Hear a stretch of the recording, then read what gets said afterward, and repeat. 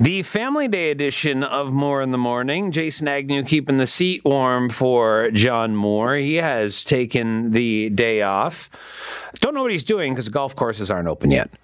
And the LCBOs are closed, so he's totally listening. It is time for Mulcair Mondays with former NDP leader and CTV political analyst Thomas Mulcair. Good morning, Thomas Mulcair. Good morning, Jason Agnew. Still doing a little giggle there off the LCBO remark?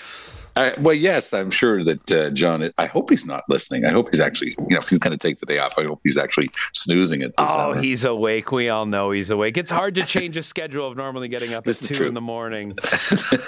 Let's talk Emergencies Act, Mr. Mulcair. So the Public Order Emergency Commission has concluded that the federal government met the threshold for invoking the Emergencies Act to bring an end to the Freedom Convoy protests and blockades. This didn't surprise me, but your thoughts? Didn't surprise me either. But one of the things that was interesting about Rouleau's report, it's the first time, Jason, that we've talked about this statute in real life. It was adopted some 30, 40 years ago, never been used. And so it had to replace the War Measures Act, which, of course, a lot of people looked at saying this is not a tool for modern administration. We need something better. So we came up with this Emergencies Act. But what Rouleau did is set down several dozen recommendations, how the thing could be made better, where the gateposts are in this thing, how you navigate it for the future. And interestingly enough, he had a very tight timeline. He had 1 year to produce this massive report and hear all the witnesses. And he's looking back at Parliament now saying, look, I think you should be able to get your part done now in a year. So what's that part? Well, it's, as you say, what's the definition of the emergency? What is that threshold? Because there's no section in that law that says, well, here's the threshold. There's a definition of a national emergency that's different from the one that exists for CSIS, and it's not clear which one applies. So he's saying, well, this is the type of thing that Parliament now has to pick up and fix. And so I think overall, it's a good exercise. He was a bit tough on Doug Ford, who, of course, was heading into an election a few months later and didn't want to upset part of his base. So he was hard to get hold of when they were trying to get help from Ontario until the Ambassador Bridge got shut down and Gretchen Whitmer and others were phoning him saying, Doug, it'd be nice to get the border open. So he finally had to act. But overall, I think that Rouleau is to be commended. I think he did an amazing job. In regards to Premier Ford, though, I mean, what do you feel his responsibilities were or should have been with the Freedom Convoy? Well, it was interesting because, one, he ducked the whole process, which he was allowed to do. The court said, no, you're a provincial premier. You don't have to appear before a federal commission of inquiry. But I think he should have. If he had nothing to hide, if he had just the desire to make sure that this thing would work better in the future, he would have showed up. But he also knew that there were weak parts in Ontario's reaction. I think that one of the few points where Rouleau went a bit over the top is when he said this was a failure of confederation. That's a bit of a weighty statement. No, it was Ontario just taking its time and making sure that if they did have to go in, it wouldn't affect Doug Ford's election chances. I mean, that's exactly what this boils down to, in my view.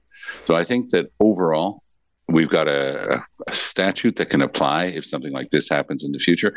And, people with grievances now, Jason, it's easy for them to find each other. This was like 1/100th of 1% of the Canadian population that was involved in this activity. And yet they shut down the nation's capital and the most important border crossing, the Ambassador Bridge between Windsor and Detroit. And we're going after others in Manitoba and in Alberta. So it's easy to get people riled up, and you have to have tools to deal with it, because if your government is there to ensure peace, order, and good government, then you've got to have the tools to make that happen. Let's keep with Ontario here, Mr. Mulcair, and talk about the Ontario communities that have seen a surge in arrivals of asylum seekers and have been caught off guard. Last week on this program, John Moore spoke with the mayor of Niagara Falls. This week, it seems that Cornwall is reporting being overwhelmed by migrants seeking asylum. Thoughts on this? Where these migrants are being placed? Well, let's give a little bit of a primer as to why and how this is happening. We have an agreement with the United States called a Safe Third Country Agreement. that essentially stipulates this, that we consider each other's countries to be places that respect international law. So that if an asylum seeker comes to the border at a regular border crossing, the Canadian folks at the border will say, no, you're in the United States, make your claim there, it's a safe country. So what's been happening is, using one of these many little roads that cross between the southern part of Quebec and upstate New York and places like that, they're using these small roads. One is called Roxham Road. It's become famous because tens of thousands of people have come through there. So we found out that the mayor of New York New York City was actually paying bus tickets to Plattsburgh, the closest large town on the New York side. And then, believe it or not, moonlighting American border guards were taking a lot of people to the border so that they could cross into Canada. They were arriving in Quebec by the tens of thousands. Legault was saying, hold on, we need help here. This is everything about healthcare for these folks. They need housing. We've already got a housing crunch of our own. How are we supposed to do this? So that pressure was building. And so now a lot of those tens of thousands of people are starting to be steered to other provinces, of course, immediately to the sister province of Ontario. So it's a huge mess. And believe it or not, at a time when everybody's looking for more workers, most of these people would love nothing more than to be able to work and contribute. And what's happening is, as usual in the immigration department, everything is completely broken down. I was reading this morning that people are being given their appointment to determine whether or not they can get a work permit for Canada. They're being given an appointment in 2024, 2025. So the immigration system has completely broken down. The border has completely broken down. Now, I hold out some hope, because Marco Mendicino just a few weeks ago had hinted that we had a new deal in the works with the Americans on safe third country. And Biden's coming in a few weeks. And I'm hoping, because Trudeau pushed back on Mendicino, told him to zip it. He wasn't going to talk about that. So that was a rare public rebuffing of a minister by Trudeau.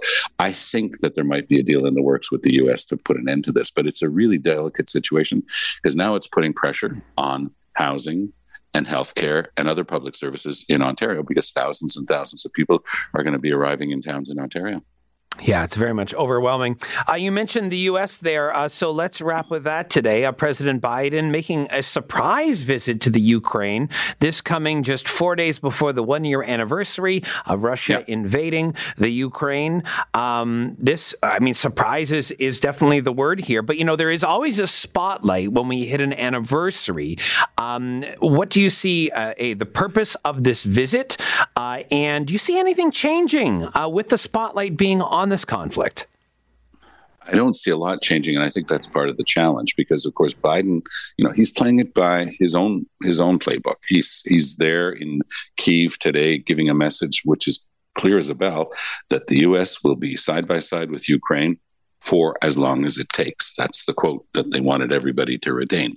That's fine. You can't let down Ukraine in the face of this completely illegal Russian aggression. But at some point, there's also going to have to be a talk of an exit strategy. How can we get the world out of this?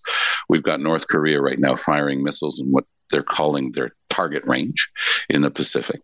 It's a really serious situation. China is now supplying weapons wholesale to Russia so they can continue their illegal aggression of Ukraine. And it's nice for the Western allies to keep using, everything that they've got to shore up Ukraine. That's fine. But again, there has to be some way out of it, because the Russians invaded Afghanistan in 1979, and 10 years later, they left with their tails between their legs because they completely failed there. The Americans, of course, had supplied a lot of weapons to the people that they were going to be fighting a few years later. And the same thing happened to the Americans in Vietnam. I mean, these are proxy wars. And it's not that the Ukrainians aren't fighting for their own country. Of course they are, but it's through NATO countries and in the U.S. in particular. So I think that there has to be an attempt around the world to try to avoid this going any further, because the world is becoming a very hot place right now, with the examples we just looked at. And I think that cooler heads have to prevail at some point. Thank you for this, sir. Have a great family day. You take good care, Jason. All the best.